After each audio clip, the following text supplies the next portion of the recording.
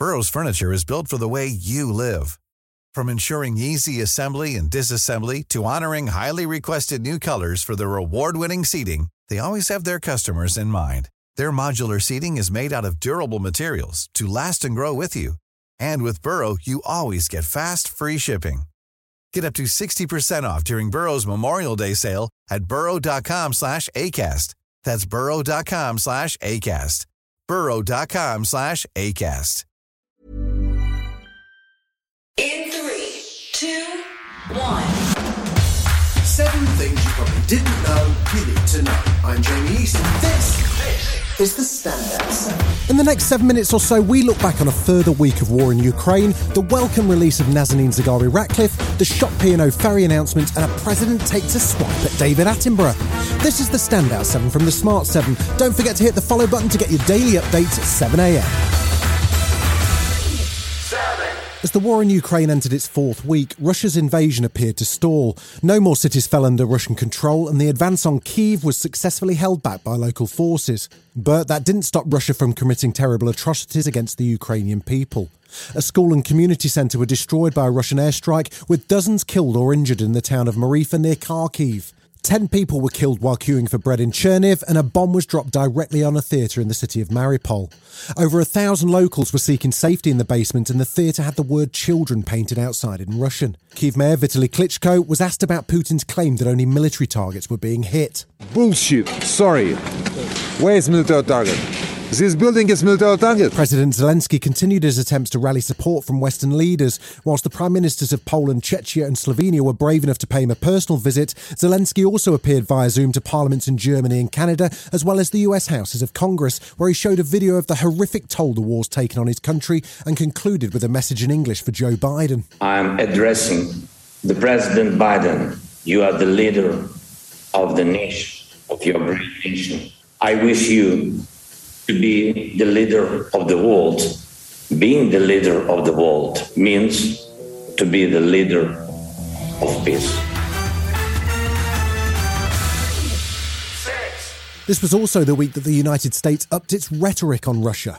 Russia threw the first salvo, sanctioning a number of high-profile people, including Hillary Clinton, Antony Blinken, and, well, as Press Secretary Jen Psaki explained, not the president. I would first note that President Biden is a junior, so they may have sanctioned his dad. May he rest in peace. Biden Jr. then called out Putin as a war criminal, whilst also labelling him a murderous dictator, which angered the Kremlin. Psaki hit back. It's pretty rich coming from a country whose actions are unforgivable in the eyes of the global community. President Biden later outlined an additional support package of military measures for Ukraine worth $800 million. It'll include 7,000 small arms, machine guns, shotguns, grenade launchers to equip the Ukrainians, including the brave women and men who are defending their cities as civilians, and they're on the countryside as well.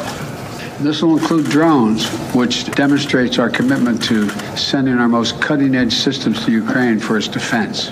Backing up his president, US Secretary of State Antony Blinken says experts are in the process of documenting and evaluating potential war crimes being committed by Russia in Ukraine. Intentionally targeting civilians is a war crime. After all the destruction of the past 3 weeks, I find it difficult to conclude that the Russians are doing otherwise. We'll make sure that our findings help international efforts to investigate war crimes and hold those responsible accountable.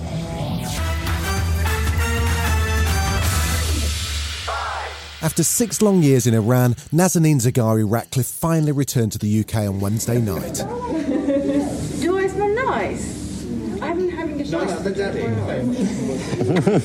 Nazanin's sister-in-law Rebecca gave details to BBC Breakfast. The first reunion was about just after 1:30, lots of cuddles and tears. I can tell you that Richard and Gabriella and Nazanin all slept together in one bed last night for the first time in 6 years. I think they were catching up on some well-earned rest. They were being held as part of a long-running row between Britain and Iran, which has finally been resolved, as Foreign Secretary Liz Truss explained to the House of Commons. After highly complex and exhaustive negotiations, the more than 40-year-old debt between the international military services and the Ministry of Defence of Iran has now been settled. So the question is, why didn't Britain just pay up years ago?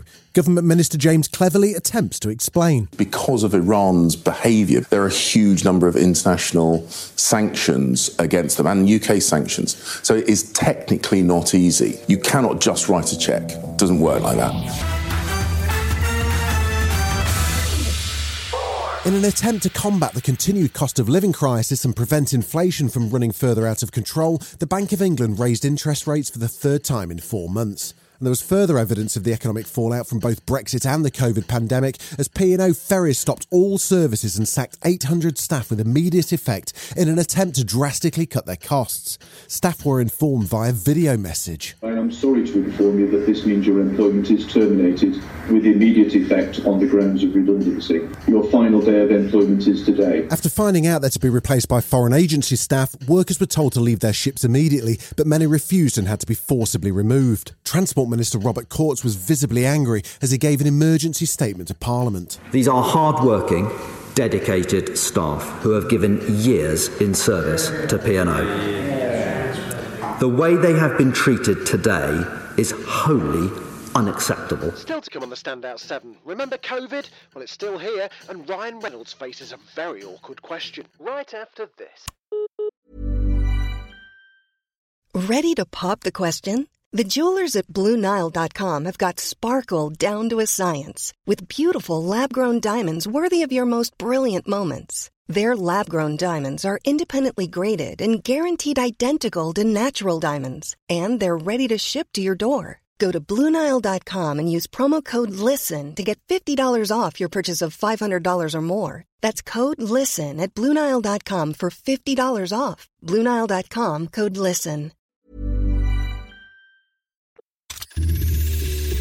Welcome back.